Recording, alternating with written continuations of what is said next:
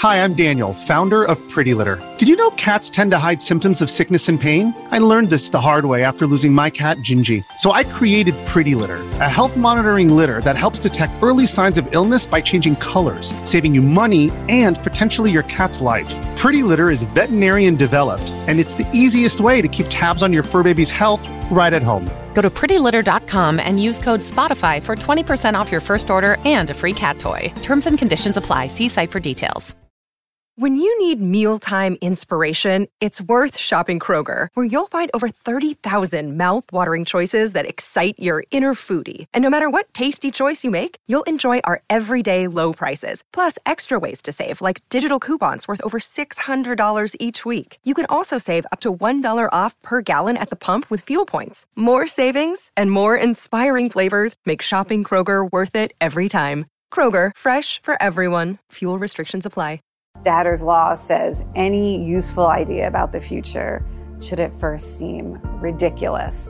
And that's really important to hold in our minds, right? Because, on one hand, it's easy to prepare for futures that sound normal, that feel like a kind of continuation of today, but it's the weird stuff that catches us off guard. Is Datter's law trying to shock people or knock people out of the normalcy bias? Exactly. Okay. So we all have this normalcy bias. Our brain is designed to make sense of the world in a way that doesn't overwhelm us.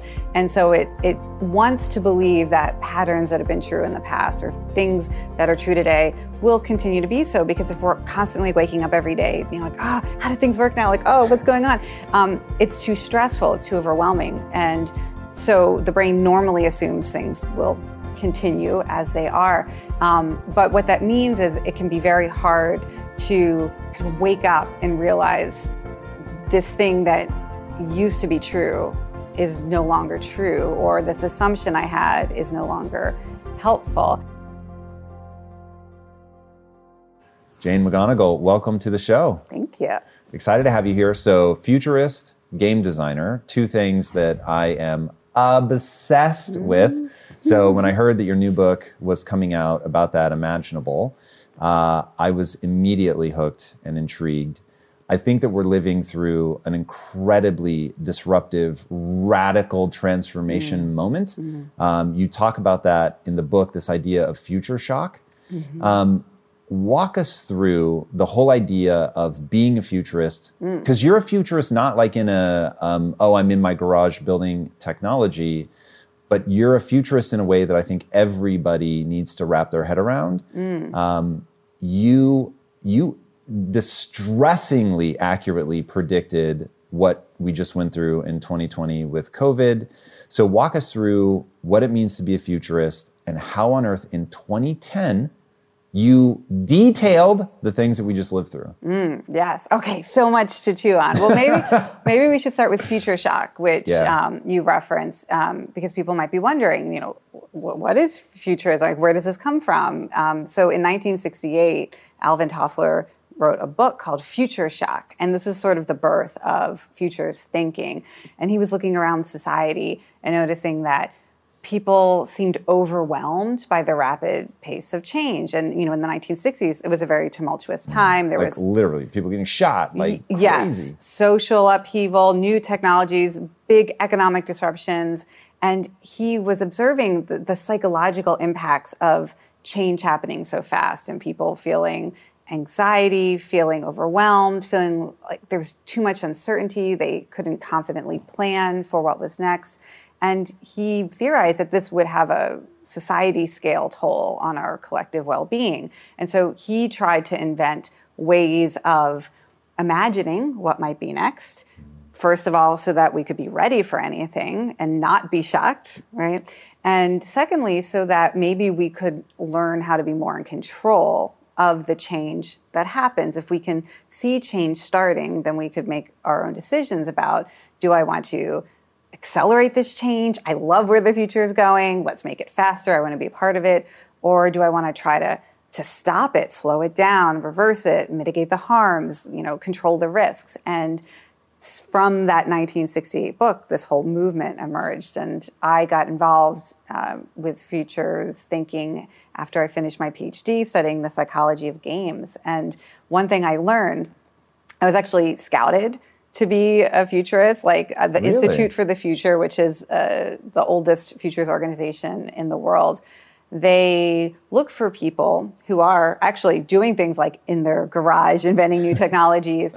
You probably know Alan Kay's quote that the best way to predict the future is to invent it. Yeah. So I was trying to invent new genres of games that would allow gamers to apply their skills to real world problems. And the Institute said, well, sounds like you've got an idea for how the future could be different. Come make some games with us and see what happens, which is how I wound up in 2010 running, I think that was my third big future forecasting game, a simulation where tens of thousands of people, the one we did in 2010 had 20,000 people, living their lives almost like a role-playing game, like Dungeons and Dragons are on a table, but instead of being around the table, you're around a social network online and you're imagining how you would react to different future crises. And that game, Evoke, we asked them to imagine a respiratory pandemic that started in China, that was complicated by misinformation, conspiracy theories by a group called Citizen X, which of course sounds like QAnon. And there were historic wildfires on the West Coast, and there was supply chain collapses. And we just asked people, what would you do? How would you try to help? This was the third big game that I did this. And not only were the forecasts, the scenarios that we asked people to imagine turned out, because that game was set 10 years in the future. So we were imagining 2020. So bananas. But the things that people said they would do, people really did. And it's what makes me excited about this art form, these social simulations, is, people predicted they would go to church even if they were contagious because it was so important to their identity, and that turned out to be the big super spreading risk. And people said, I'm going to go to work. You can tell me to isolate or stay home, but I need to make money. So if the government doesn't pay me to stay home, I'm going to go to work even if I'm sick. We saw that happening, and people who couldn't afford to work from home were more likely to get sick.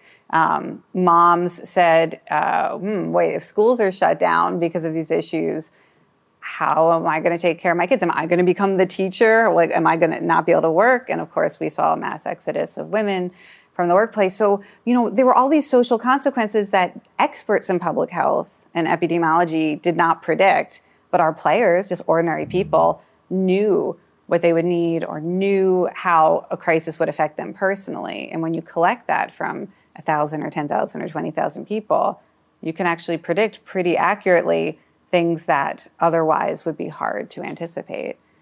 So this is an idea that is hiding in plain sight that is more transformational than I think people realize. So when I started reading your book, my wife and I play a game in business that we call No Bullshit, What Would It Take? Which you call ridiculous at first. And I have the chills. Like, hearing you say that, I was like, oh my God, like that's exactly what Lisa and I are doing when we have these crazy big ideas that we want to do something insane. And you have to get yourself into what I look at it as a problem-solving mindset. So there are, of course, a million reasons why we're never gonna, have our kids come home from school. That would be ridiculous. Well, it's ridiculous at first, and then you begin to realize you may be thrust into a position where it's the only sensible solution. And if you stop at it's ridiculous, then you never get to that next thing, which actually allows you to predict the future pretty accurately, as you said, when you start looking at a whole group of people. But as people begin to understand, okay, hold on, if I actually get myself past the fact that this is self-evidently ridiculous, and now just no bullshit. What would it take? What would it look like? How will this play out? And they run that scenario. You can find, I think of it in terms of solutions, you can find solutions in business that other people, because they stop at the ridiculousness, they never even think through to find that there actually are all these really interesting ways that you could do it. But in your context, if you stop at, that's so ridiculous, that will never happen, then you get blindsided by 2020. Yes. So how do we, and obviously I've read the book, so I know the punchline, but how do people get into that state where they actually can essentially sit in the future? I mean, there's so many habits that are good for that. I want to pick up on, you've introduced this phrase that I love, ridiculous at first. And that comes from something that professional futurists call Datter's Law, after Jim Datter, who's another founder of the field. And Datter's Law says any useful idea about the future should at first seem ridiculous. And that's really important to hold in our minds, right? Because, on one hand, it's easy to prepare for futures that sound normal, that feel like a kind of continuation of today, but it's the weird stuff that catches us off guard. Is Datter's Law trying to shock people or knock people out of the normalcy bias? Exactly. Okay. So we all have this normalcy bias. Our brain is designed to make sense of the world in a way that doesn't overwhelm us. And so it wants to believe that patterns that have been true in the past or things that are true today will continue to be so, because if we're constantly waking up every day being like, oh, how do things work now? Like, oh, what's going on? It's too stressful. It's too overwhelming. And so the brain normally assumes things will continue as they are. But what that means is it can be very hard to kind of wake up and realize this thing that used to be true is no longer true, or this assumption I had is no longer helpful. And so we want to have these ridiculous at first ideas, one, so that we can shake ourselves from our normalcy bias, and also because the kinds of futures that we might want to make, they might be so transformative that other people say, well, that's unimaginable or that's unthinkable. A lot of people who got involved, for example, with the universal basic income movement, this idea that people just get money for nothing is so ridiculous. But we're able to prove with pilot studies and capture people's imagination to actually, let's actually take this seriously, this ridiculous at first idea. And so we also want to think of ideas that just sound absurd, because the kind of change we want is probably going, if we're thinking boldly and we're trying to really make a difference in the world, people will dismiss it. But should we talk about my favorite habit or technique for coming up with ridiculous at first ideas? So I created this brainstorming game called 100 Ways Anything Can Be Different in the Future. And it's really easy. You just make a list of things that are true today. And then you, without overthinking it, just rewrite every fact so that the opposite is now true. And then you look for clues that might explain why this upside down fact could be true. So I run this game with all kinds of organizations and communities. A few weeks ago, I was doing it with local government leaders in the state of California, so mayors and city managers and state legislators.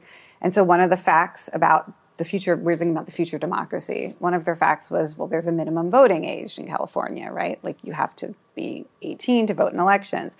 So we're coming up with this list of facts, and then we just, without thinking, just rewrite, what's the upside down version of this? There is no minimum voting age. Okay, so you just make these facts.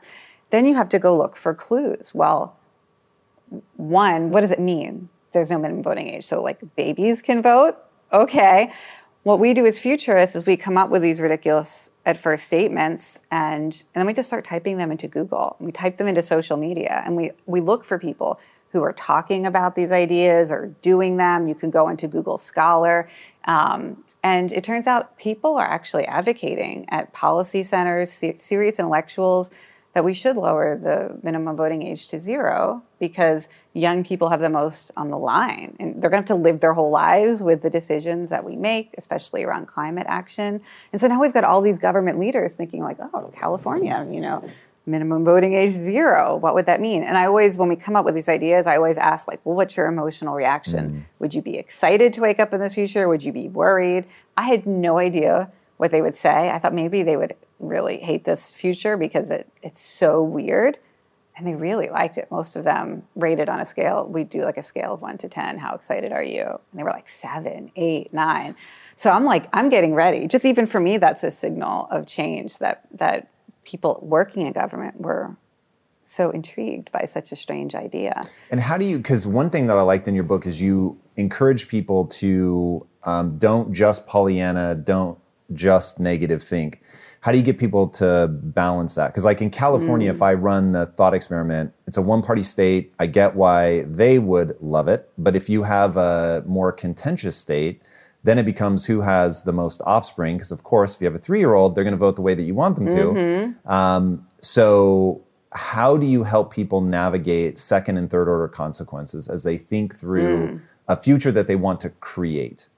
So that's a great question. First of all, you could definitely crunch some numbers and you could try to figure out like what would shift, how would the power of balance shift? Running thought experiments on that already. It seems like younger voters probably would really change just the political landscape. I mean, if you're having, especially, you know, kids are going to vote the way their parents want, but teenagers, preteens, it does kind of change what might become central election issues, which is, I think is exciting, but it might not pan out in the ways that we think.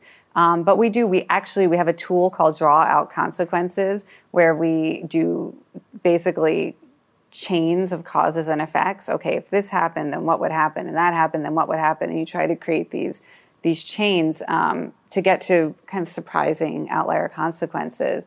But the simplest thing you can do whenever I have a scenario is, before we start playing with it. You guys know I have a very strict diet that I stick to, except for very special occasions. And I do that so that I can bring my best every day to what I'm doing. And a big part of that strict diet is high quality animal protein, and my go-to source of trustworthy meats and seafoods with no added hormones or antibiotics ever is ButcherBox. ButcherBox is a premium meat subscription service that delivers 100% grass-fed beef, free-range organic chicken, pork raised crate-free, and wild-caught seafood, all directly to your door. I cannot recommend ButcherBox enough. When you eat ButcherBox, you are giving your body the best possible building blocks to work with so you can reach your full potential. You've got to take care of yourself at a cellular level if you want to hit your peak consistently. So ButcherBox is the key. Sign up at butcherbox.com/impact and get our special deal. ButcherBox is offering our listeners a free for a year offer plus an additional $20 off. And that means you can choose salmon, chicken breast, or steak tips free in every order for a year. Sign up today at butcherbox.com/impact and use code IMPACT to choose your free for a year offer, plus get $20 off your first order. This show is sponsored by BetterHelp. You will never be able to reach your full potential if you are riddled with stress and have a lot weighing on your mind. I can tell you from my own experiences with stress and negative thought loops, you have to find a way to work through whatever it is that's weighing on you if you're going to have any hope of achieving your goals. Therapy can be an option for working through things, and for an online therapy option that is super convenient and flexible, be sure to check out BetterHelp. With BetterHelp, everything is 100% online, and getting started is quick and easy. A brief questionnaire matches you with a licensed therapist, and you can switch therapists at any time for no extra charge. Get things off your chest, process through things with BetterHelp. Visit BetterHelp.com/Impact Theory today to get 10% off your first month. That's BetterHelp, HELP.com/Impact Theory. In today's highly unpredictable and rapidly changing world, the smartest move you can make from a financial standpoint is to actually understand how money works and how markets move. Because if you want to have any chance of investing your money wisely and growing your financial portfolio, you have to make a profit. And the only way that you're going to do that is either by setting and forgetting or actually understanding what's going on at a macro level. So whether you're a seasoned investor or someone looking for extra guidance, today's sponsor, Yahoo Finance, has got you covered with all the tools, data, and news that you need in one place to grow your knowledge base around what is happening in the world of finance and to make sure that you have the right goals and you're executing well. Yahoo Finance makes it easy to consolidate your accounts so you can effectively and efficiently manage your entire portfolio.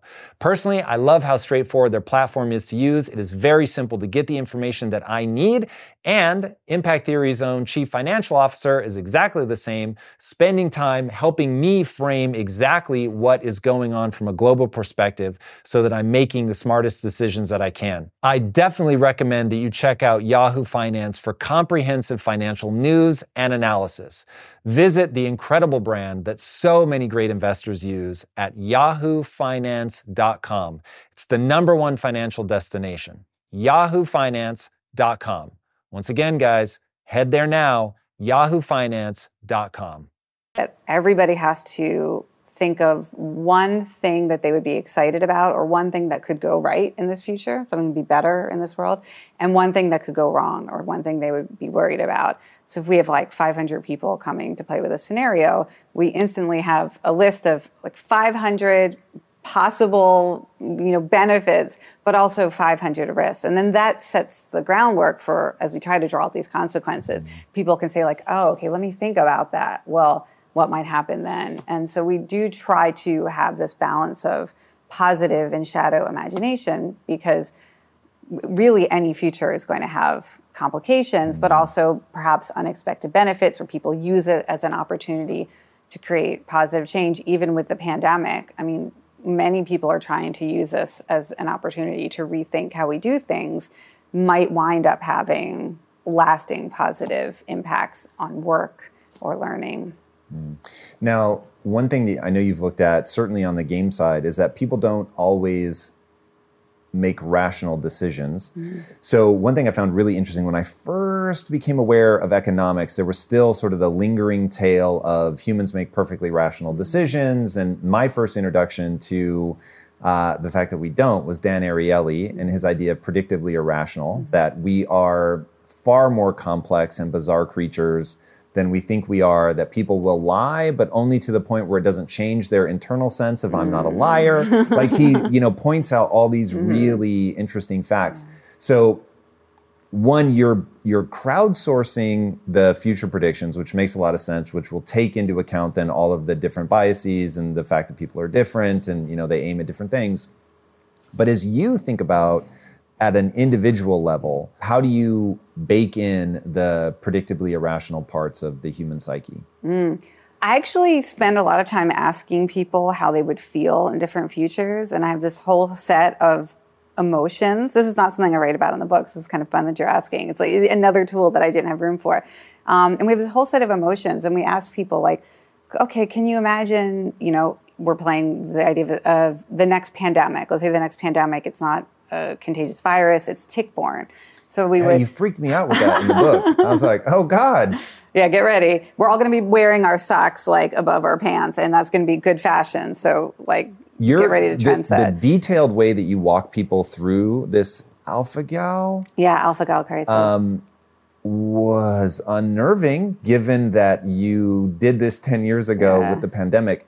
So not to derail us from the point you were about to make, but how accurate do you think that prediction is? Yeah, that's a good question. Okay, let's follow the chain. I love it. You're like laying out all these breadcrumbs for me to follow. I feel like Hansel and Gretel. Okay, so I asked people what can you imagine a time where you might feel embarrassed if you were living in this scenario, or a time you would feel proud, or a time that you would feel loved or grateful? And we try to create a landscape of stories. It becomes a story that we're all telling together. And it helps me understand what might drive behavior if we understand, what are people angry about in this future, or what are people grateful for. It really helps you get a much more nuanced sense of, as you said, these irrational decisions we make. When we were playing with pandemics back in 2008 and 2010, we had people wear masks in their everyday lives. The players, we had about 8,000 people. We said, wear these to school, wear these to parties, wear it on public transportation, and tell us how it feels. And just based on how it felt emotionally to these individuals and, physically what they were reporting, we knew early in 2020, it was going to be very hard to convince people to adopt this new behavior, even though it seems so rational, right? So we ask these questions about feelings. That's how we try to bake it in. The alpha-gal crisis is definitely, it's I think it's very realistic. I think, we will absolutely be living in a future where more people have been sensitized to the sugar molecule, right? So there's a disease, it's called alpha-gal syndrome. It's from being bitten by a tick. It's being bitten by a tick. Is it a cousin of Lyme disease? Is it related to Lyme disease? Just same creature that passes it on? Yeah, so the tick has this molecule, this sugar molecule in it, and it comes from how from deer and things like that, and it accidentally mixes with your blood. So when it's biting you, some of this sugar molecule from the tick gets injected into your bloodstream, and your immune system reacts like it's the bubonic plague. It's really just it's literally just sugar. It's something that's in animal products like beef or gelatin.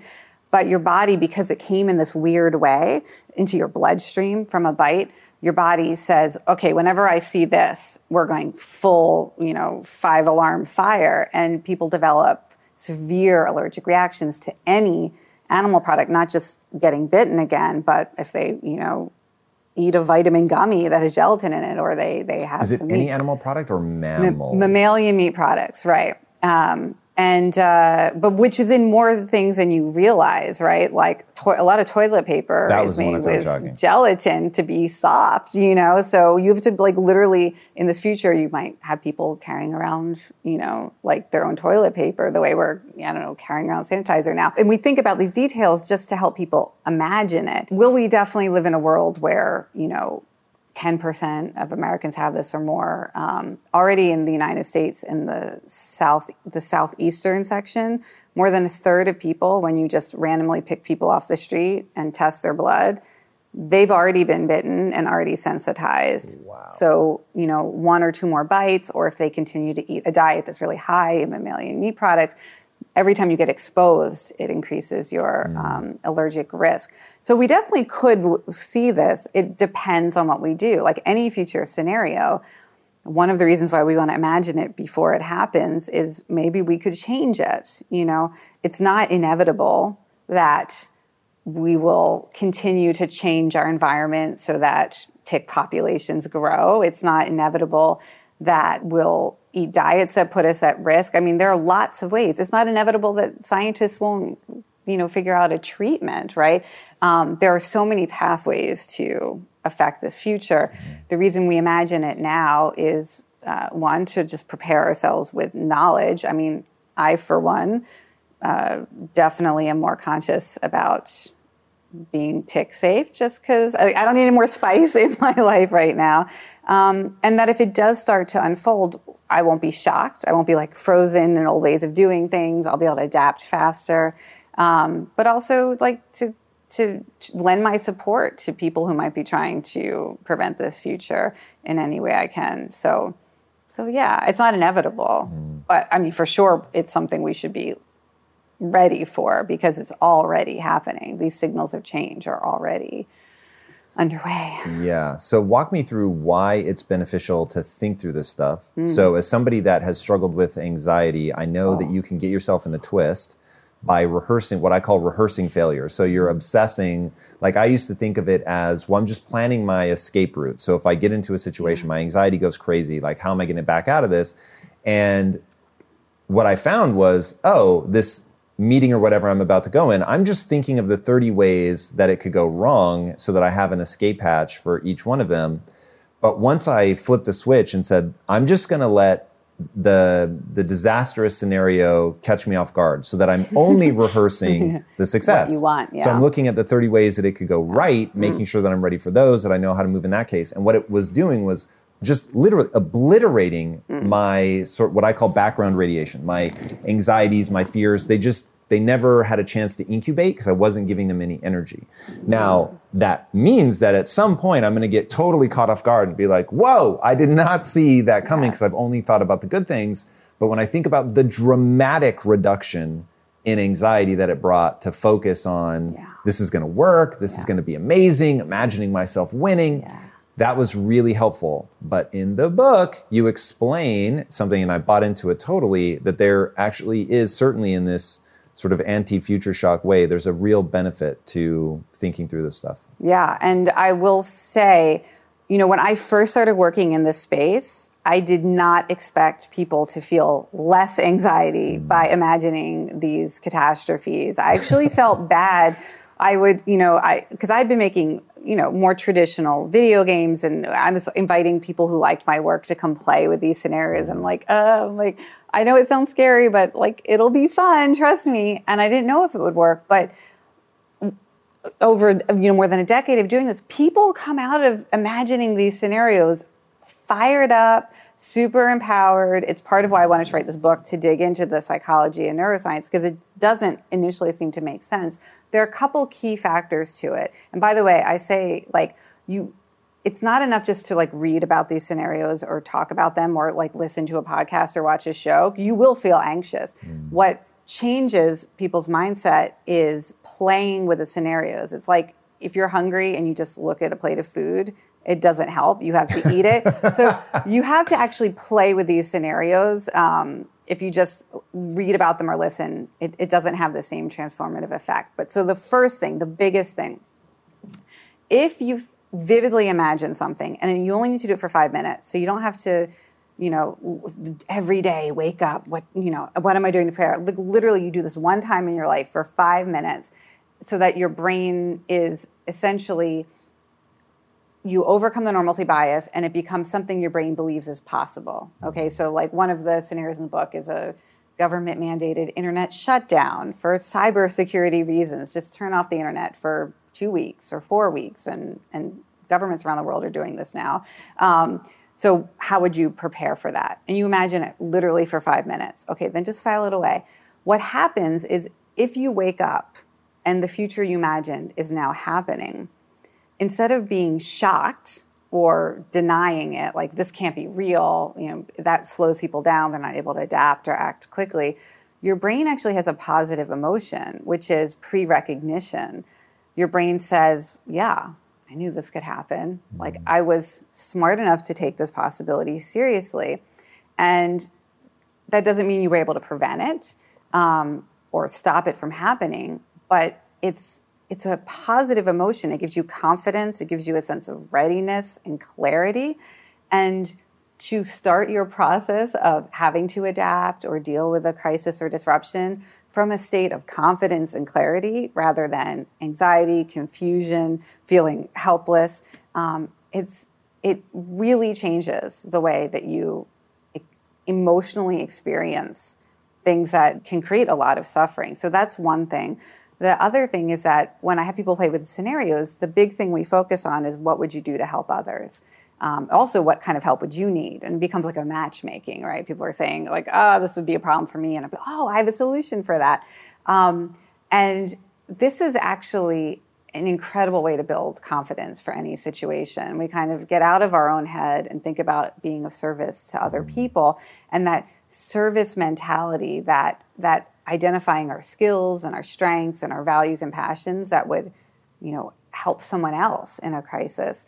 That allows us to think about these hypothetical possibilities, again, from a position of strength, of confidence, of being ready, and it gives us more insight into our own strengths and skills that we don't have to wait for an actual catastrophe, right? We might start to get more in touch with the kinds of actions or businesses that would be something we could do today. So people tend to leave these scenarios fired up, which is good. And I did not expect that. It's something I had to watch happen again and again as players participated. And to this day, the alpha-gal syndrome, I was just saying at a book event last night, people love this scenario, and I was really surprised. I thought it might traumatize people, especially coming out of one pandemic to think of another pandemic.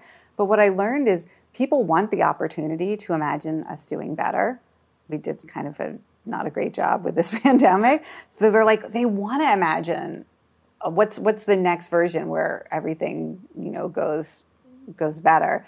And even the host of this event, she was like, yeah, I love that scenario too. It was my favorite. So it's like, you just can't imagine until you actually start imagining how something that seems so stressful could actually make you feel good. But Talk to me about the degree of specificity. That was one thing that I found really interesting. Like even with the AlphaGal thing in the book, you really go into like, here's how entrepreneurs will react. And I was like, wow, that really is true. And that it was so obviously predictable. Once you start thinking, okay, what would entrepreneurs do? What would moms do? What would businesses do? Like it was really interesting. But you have this like hyper degree of specificity that you encourage people to do. Not it's heavy, it's 100 pounds. That kind of thing. Yeah, well, I mean, so one technique for bringing specificity to these scenarios is we ask you to just live with it, almost like an augmented reality layer on top of your everyday life. Just in your imagination. Yeah, it's like just like kind of background imagination. It's like you might go into a cafe, like a coffee shop, and be like, okay, if we were living in an AlphaGal crisis, what would be different here? You know, or you're going to like a backyard cookout. One of the things that I learned in researching this scenario is that if you have this syndrome, just smelling airborne meat can send you into anaphylactic shock. That is crazy. It's super crazy. So then I started imagining, well, I have lots of friends who like cookout culture is important to them. So what are they doing on weekends? Does this become the new social division between people who have to mask up around meat? Or do we adapt? Do we like come up with new cultures? What's the new pregame or the new backyard ritual?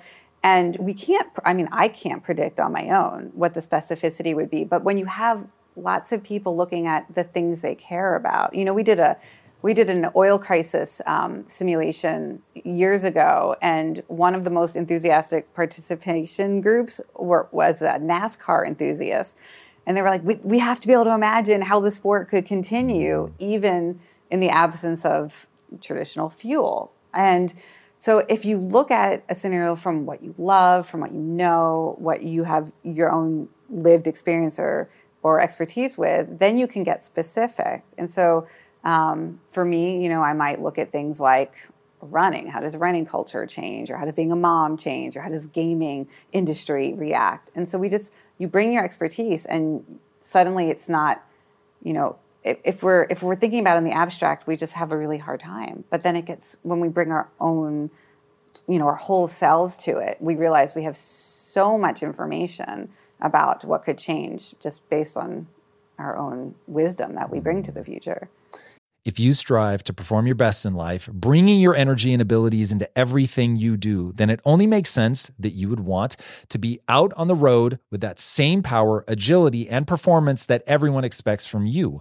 And there's no better option than the most desirable, advanced, and dynamically capable SUV yet, the third generation Range Rover Sport. You guys know I love staying on the cutting edge with technology, and the Range Rover Sport's cabin features advanced technologies such as active noise cancellation and cabin air purification, a must, offering you and your family and friends new levels of comfort and refinement while traveling.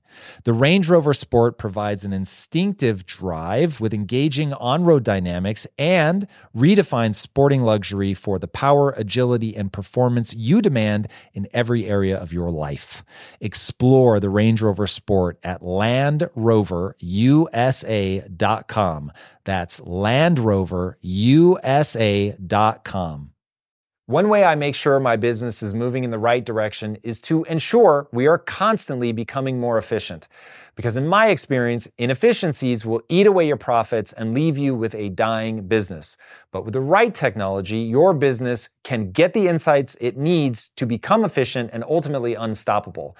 And that is why I recommend you check out NetSuite by Oracle. NetSuite is the #1 cloud financial system, bringing accounting, financial management, inventory, HR, all of it into one platform and one source of truth. You improve efficiency by bringing all your major business processes into one platform, slashing manual tasks and errors that are massively inefficient.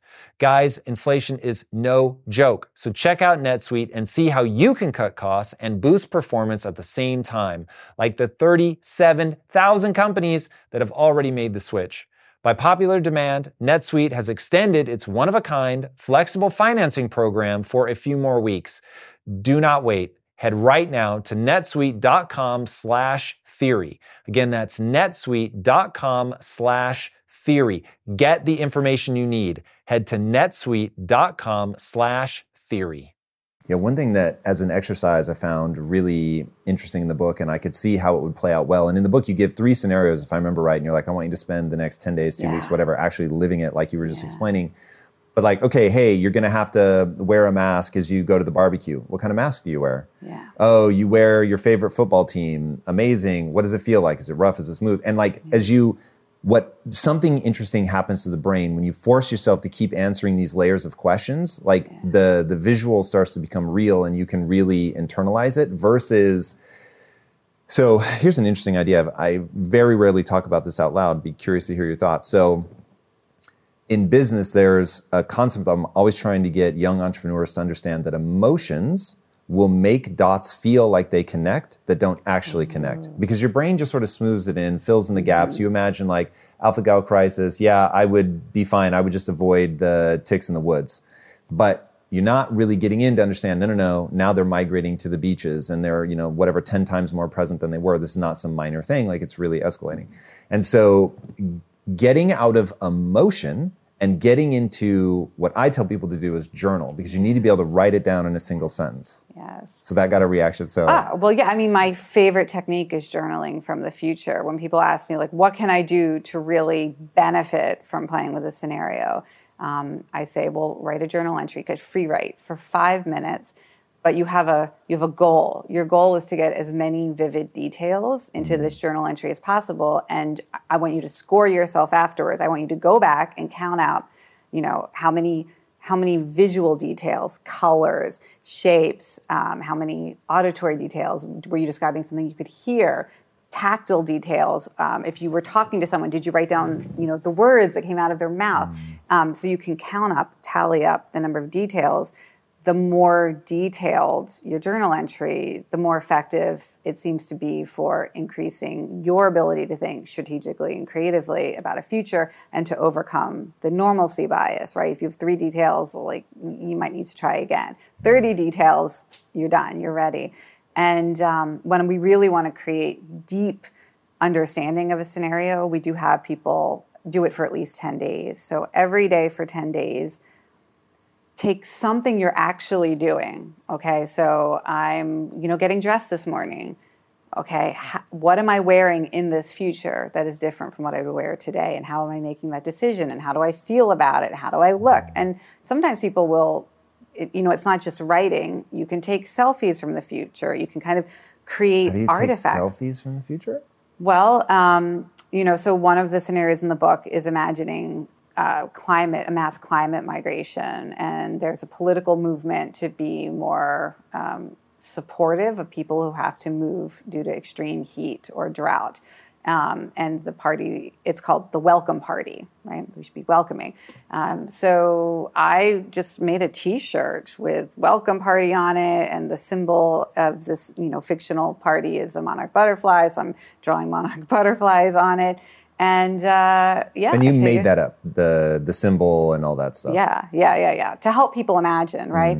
And we have ideas, like you could take a picture of a monarch butterfly and put it in your window as like a sign to other. It's like, this is a safe house. Like if you are, I can so tell that you're a game developer. This is right. We're so cool.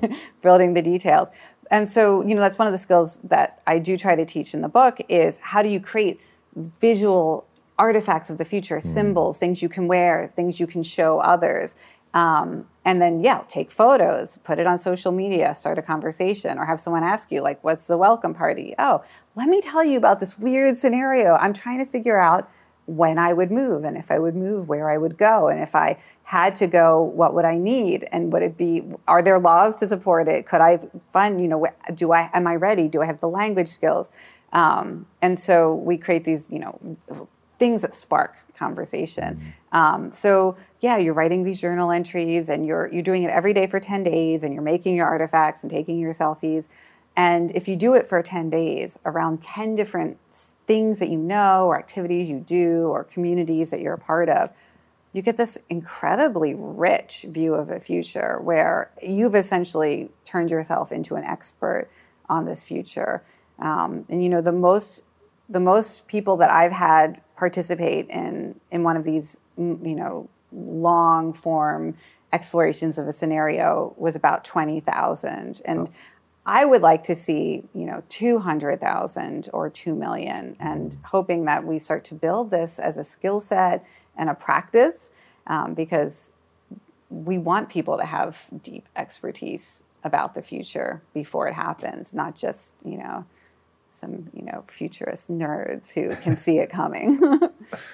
So speaking of things that futurist nerds can see coming, let's talk about cryptocurrency. So the more I look at, getting into crypto has really reframed my sense of what the future is going to be. Ray Dalio has really formed like what my sense of the future is going to be. And when I put them together, I do worry that we're coming into some pretty rocky times. And so I know you speak very intelligently around cryptocurrency. So have you run any scenarios around this? Have you done this kind of gamification around it? What do we see? I mean, look, the future that I'm encouraging people to be ready for is significant government regulation and in governments having their own cryptocurrency alternative. So trying to understand what would a central bank digital currency look like? How would it operate? How did you get to, I think, and maybe this is exactly where you're going. So as you try to predict that, what are you thinking about in terms of like, what made you think, the governments will run their own? Well, so, I mean, look, the bread and butter of future forecasting is collecting signals of change, right? So it's our... From what's already happening. From what's already happening. It's our raw material. And so, we have this huge database at the Institute for the Future. All of our researchers, we are required, ideally every day, at least one signal of change that you're seeing, and we look for trends and patterns. One important signal of change is that literally every government that has a sovereign currency is experimenting, is planning. They are looking at it. They have teams tasked with designing a cryptocurrency for the federal government. Another signal that I found absolutely fascinating is China's decision to launch its own national cryptocurrency and to give it away for free. So how do we make this currency popular? How do we start to, we don't want to just have to ban Bitcoin. We want to entice people to say, I would rather be a part of this ecosystem because the government's giving it to me for free, and they were getting different companies to offer incentives to use it. So is the digital yuan already rolled out? Yeah. Wow, I didn't know that. I knew that it was coming. Yeah. And I knew that they booted Bitcoin, but I didn't know they'd already rolled it out. Now, and it depends on, what nations do you think will be essentially cultural thought leaders in the coming decades? A lot of nations look to China now as the ideal, able to respond quickly, that combination of authoritarian power, but bold, sweeping future visions. They're not trying to go backwards, they're trying to go forwards. If you ask just ordinary people in many countries around the world, they'll say, well, we'd rather be like China than like the US. So when a government does something like that that's an important signal to look at. And, we see the signals growing. The current Biden administration just announced, I think a couple weeks ago, that they're starting their own development of a central bank digital currency. And then the other, why do I think this is plausible? I mean, there's so many cool things, as you know, that you can do with programmable money. It makes sense that governments would want to have this. It's such a more powerful way to stimulate and impact the economy. So if you want to give out cash stimulus, but you don't want people to just save it because you're trying to provoke spending, you can send out programmable money that expires in 30 days, or you can make it location specific. You can only spend it in this region that was hit by, a hurricane they're trying to rebuild. There are really cool things you can do with it. You can have money that accrues negative interest if you save it, right? So let's say you don't want a company like Apple sitting on piles of cash, right?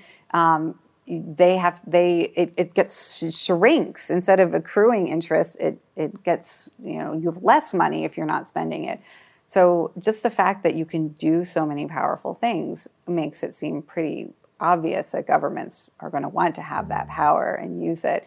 And they will probably try to regulate the existing cryptocurrency market and industry in order to be able to create demand for that, their own product. And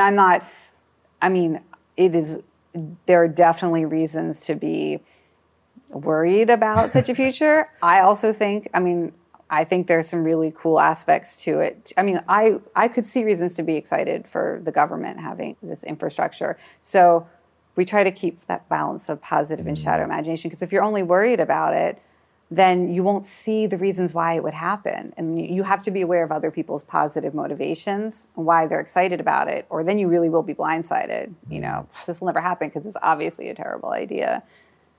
Yeah, that brings me back to Ray Dalio. So he catches a lot of flack because he's very, he might say just sort of objective, but I'll say he's pretty positive about China and what he's watched them do. And he's always like, you can't judge like somebody else's value system. You can say that it's not yours, but you can't judge their value system. And it's interesting to see how this will play out around different value systems, how people think about it. There is certainly a shadow imagination side to the traceability of what will certainly happen with the governments having a digital currency that they can track everything. Like somehow, because of Bitcoin's early, like when it was under the radar, people made the mistake of thinking that was a wise way to do criminal behavior. That's the worst possible way ever. Literally, they can go back and track money from 10 years ago. So, that would be really, really absurd. And so, of course, that will be a feature, not a bug of anything that governments do, which does make me worry a little. But in terms of value going digital, it's going to happen. And as you said, it's a value system. One of the things I always try to stretch people's imagination around is the competing values of privacy and transparency or accountability. We know in China, it's not just from the government, culture-wide, there's more of a value for transparency and accountability. And so when you look at all the facial recognition technology that's being rolled out there, to a lot of Americans, this sounds like a dystopian nightmare. But people there will say, well, I feel safer, or there's been positive change. People change their behaviors. People in my community, they're better people now. Now, that doesn't mean I'm not a supporter of any, but the idea that we would never allow that technology to gain a foothold in American society, I think a lot of people believe that. They believe that the value of privacy is so strong that we're not going to see mass adoption of this technology, which is a mistake. And one signal of change that I look at here is when law enforcement started using information, the genetic data information from people uploading their DNA to get their ancestry. I didn't know they were doing this. Oh, that's how they caught the Golden State Killer. What? Yeah. Oh, so Tell me more. Well, as somebody who grew up terrified of all these serial killers who were never caught, I'm actually quite excited that law enforcement now, they can go to 23andMe and they can search for relatives if they have DNA from a suspect. They can figure out, okay, well, here's somebody, this is like a second cousin. Let's look for all of their cousins. And they've identified some of the most notorious unsolved, serial How did I not hear about this? I don't know, but for me, it was like I could finally sleep at night. These people loom large in my anxiety. Now, when law enforcement first started doing this, there were all of these thought pieces, opinion pieces about this is an invasion of privacy. People don't expect when they upload their data to learn what are my ancestral origins. They don't expect it to be turned over to law enforcement. So there was this sense that maybe there would be a regulation, we would stop this, we would crack down. What they didn't anticipate is how excited so many people would be, women in particular, that people who for decades were committing these acts of violence are now brought to justice. And now imagine living in a world where that kind of criminal activity is no longer possible to undertake in the same way. again, I'm not saying, the technology is good or bad, or this is like totally a utopian situation. But if you are blind to why some people might look at it as an invasion of privacy, other people look at it as a relief, like, thank God, at last, people will be held accountable. We have to hold these competing values in mind, as you said, because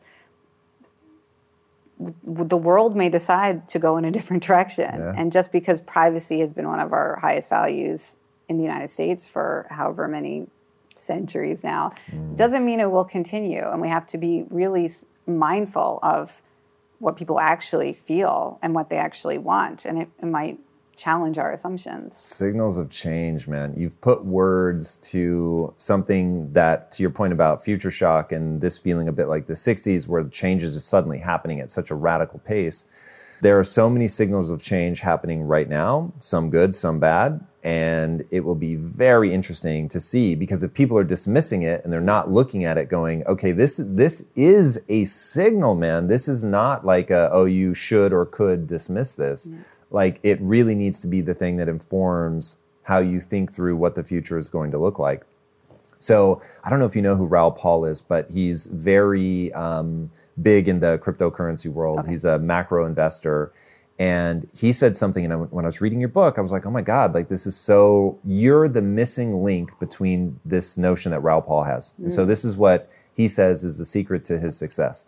He says he steps into the future, and then he looks back and says, what would have to have been true for us to end up here? Yeah.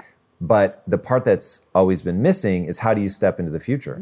And so your idea of the journaling and the creating details and the really taking these signals of change and like amplifying them and where do they go, that allows you to get into the future. And then you can look back and say, okay, either what would we have to do to change this so that we don't end up in this imagined future, but at least you have a sense of what that imagined future is, so you can be looking backwards. I think you quote in your book that idea of, it's a sad memory that can only be used in the future looking backwards. It's a poor form of memory that only works backwards. That's Lewis Carroll. It's from one of his Alice in Wonderland Such stories. A cool idea.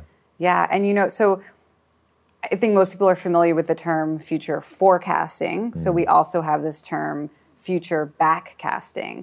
And it's particularly useful when you have a future that you want to wake up in. I want to wake up in a world where 3-day work week is the new norm, let's say.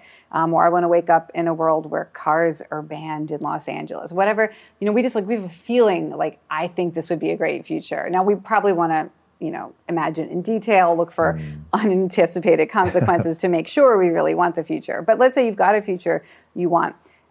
Then you backcast, and you can go back and we do a lot of news headlines from the future where we try to imagine, That's interesting. Tell us, each year, what was the pivotal news story that reflects this process of change or this escalation of an idea or a movement or a behavior. And so, backcasting is really great. It's especially great when you have a future that you want. And while for whatever reason, I have personally more fun imagining the futures we don't want, that's my sort of jam. I think a lot of people will be more inspired and motivated to really articulate those best case scenario futures while I'm over here doing the worst case ones, and imagining that vividly, and then doing this backcasting, because it just gives you ideas for what to do. And I would say try to backcast all the way to as far as,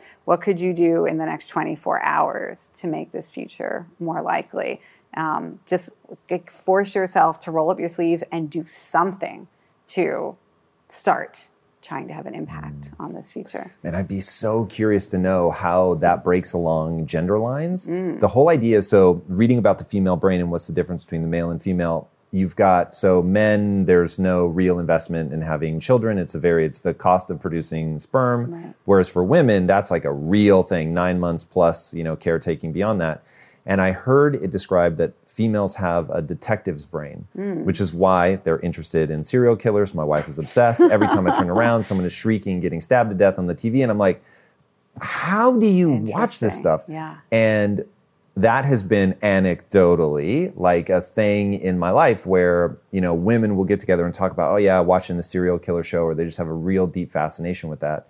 And the thought of you imagining the ways that things could go wrong so that you can backcast and make sure that we don't end up there. I don't know that you would be alone in that. I think that my sort of hypothesis, and who knows if I'm right, but my hypothesis would be that there would be a disproportionate number of women who really want to look at that, that their mind just gravitates to, how do I avoid this bad thing? Which brings a real genius to the equation, because if somebody isn't doing that, then we're really going to be in trouble. It's a good instinct you have, a good intuition you have. When I think about who shows up to participate in these simulations and to play these future forecasting games, there is a slight majority women who show up. So, which is not true for the field. I mean, the field of future forecasting historically has been predominantly men, but when it comes to actually playing these games, we do see a lot of women do. So maybe it's our detective mind. I like that. Yeah. It's interesting. Very interesting. All right, I would be super remiss as somebody. So right now at Impact Theory, we are developing I hesitate to call it a video game, but it's so close to that we'll just, for now, we'll round it to that. But I have a very strong thesis that video games in the next 3 to 5 years are not going to look like, there will still be all the classic games that we have now because they're just amazingly fun. Those will all exist. But there will be this new kind of gaming, a better way to say it, that will come out of Web3. And so what makes Web3 interesting to me is what I'll call wallet-aware encounters. So I need better names for all this stuff because it sounds sort of unsexy, and I think it's the coolest thing in the world. But have you read Ready Player One? Of course. Okay, so huge difference between the movie and the book. But in the book, he describes what I think this new wave of Web3 gaming is going to be, which I will call game-like experiences. So you've got even in the book, you've got the sort of battle royale style where we're in a combat zone and we're doing our thing. But then in the book, it's probably 95% is a non-combat zone, and it's all these weird experiences. Yeah. Somebody builds a replica of their hometown, and you can go in, and if you go in the arcade and you beat this game, then it opens this door, and you go in and you meet this person. And that, to me, is where a lot of new style gaming is going to be, because I can look at your wallet as technology, and inside of your wallet will be what I'll call affinity cues. So you'll tell me what you're into just by what you own. And so I can see that, and I can customize an experience. And then, so that's sort of early phase one, right? So my wife has a book coming up called Radical Confidence, and we're doing an NFT drop around it. She's got this whole thing in real life. She really does this. That she calls her bad bitch boots. And so she has struggled with insecurity, and so she found ways to sort of build herself up through her clothes and self-signaling and all this stuff. So we're going to make these 3D boots. And then if you have those boots on, then we can create an experience for you. You walk in and, let's say that we create an experience where you meet Lisa and some of her other entrepreneurial friends, and you're suddenly in this space, and it's game-like, but it's not like you're collecting coins or shooting people. It's a different kind of game experience, but cued off of this thing that you have in your wallets. Now, and the reason that I'm bringing this up to you is rule number 1 of game design: find the fun. Yeah. Have you thought through, because you're doing this in real life, in fact, I would call these things, Evoke and the other one that you did, as sort of game-like experiences. Yes. So again, I'm not collecting coins, but there is I'm a part of a group. There are more people playing it. We're coming back and we're sharing something. And so there's this sense of, like you said, it's an RPG. Have you thought at all about sort of where Web3 goes from here and what this looks like? Yeah, my research on Web3 and gaming has been primarily around getting paid to play and what the new economies might be like. So I will start by saying what you describe sounds really interesting. So I will be paying attention to it as a new signal of change and putting it into our Institute for the Future database. So thank you for putting that on my radar. My own, I would say it was almost 10 years ago, I was doing a big forecast for a Chinese game company. And the core of my forecast was, in the future, people will expect to generate income from playing your games. And this idea that gamers pay you for your game is going to be completely flipped upside down, that there are going to be incredible revenue streams around gaming and through gaming and owning our assets and being paid by the game companies for the value that we create. Because most games, the real value is from the community of players, the esteem that you give each other, the ingenuity and creativity that you bring to these worlds. And so, yeah, like, get ready for a totally new financial ecosystem. And they thought it was the most ridiculous idea. Not ridiculous at first, but ridiculous. They're like, they're like, game companies would never agree to, we're just not, the revenue's just not going to be shared. It's just not going to happen. And what year was this? I want to say it was like 2015, maybe. Whoa. Yes. Wow. Yes. I need to be following everything that you guys are doing way more closely. That's crazy. Yeah. I don't know how you came to that fast, but damn. I think I gave a talk at the RSA conference at Moscone about this, maybe about 5 years ago, where I was laying out all the signals. But so, yeah, for me, that's a real interest, and to think about not just how it changes gaming, but how it changes work. And, you know, if you can create essentially a basic income for yourself through playing, what kinds of work might you not be willing to do? I mean, it's already hard enough now to get people to do low wage work. If there are alternatives that are more like things that we naturally have a passion for, we're really gonna have to rethink who does the rest of the work. And so it's exciting. I think it's exciting. That's where my research around Web3 has been. So, have you been paying attention to what I'll call a sort of civil war between traditional gamers and Web3 gamers? Yeah. Oh, yeah. What do you think is driving that? Because there is so much vitriol. It's insane. Well, I mean, one of the big problems is that traditional gaming is using this technology to extract more money from players, not to share the revenue with them. And so I think, you know, the traditional gaming community sees it as a cash grab rather than trying to innovate for the good of the gaming ecosystem or community. You know, they're trying to sell NFTs to get more money. But they're not making a persuasive case that this is actually going to benefit gamers by participating in this.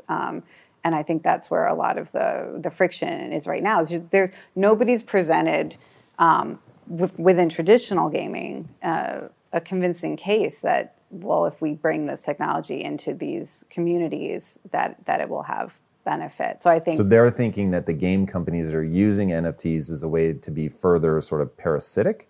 Extractive, yeah. Like, you know, I mean, gamers and game developers have had a difficult relationship in some ways since the shift to freemium models where, it's, you know, free to play, but then they keep trying to get you to pay for more moves or more energy and all these upgrades and access. And there's this sort of nostalgia for the day where I could just buy a game and play it. And I didn't feel like I was constantly someone trying to pick my pocket all the time. And it created a sort of adversarial relationship. Every time I do an interview and somebody's interested, like, we got to talk about game economics. It's so exploitative. People feel really, there was this feeling of being abused and exploited by the new game economic models. And so I think that, it's essentially a kind of trauma that the game industry inflicted on its own community. And so I think it's hard to see clearly if there are opportunities with this technology because so many gamers are used to, I would say, more of a bad faith. And game companies are moving away from it now. Fortnite was kind of a breakthrough, right? Where, yes, you can pay more money, but it doesn't give you an advantage in the game, right? It's more expressive and status, but you can't pay your way to the top. And that felt more fair. It felt like a more just economic model. And so I think we just need to kind of live through fair economies in gaming for this to make sense and build any real interest or enthusiasm. Yeah, it's interesting being on the Web3 side of this and being like, oh man, gamers are going to love this, because I'm an avid gamer, old school gaming, been gaming since Atari. Even still to this day, I game. And I was so smitten with Web3. As soon as I got what it was going to be, I was like, oh my God, this is so amazing. And so then really expected, games will be like one of the first places that this is adopted. You now own your skin, and it's not just, something that you have, but you can't really sell it.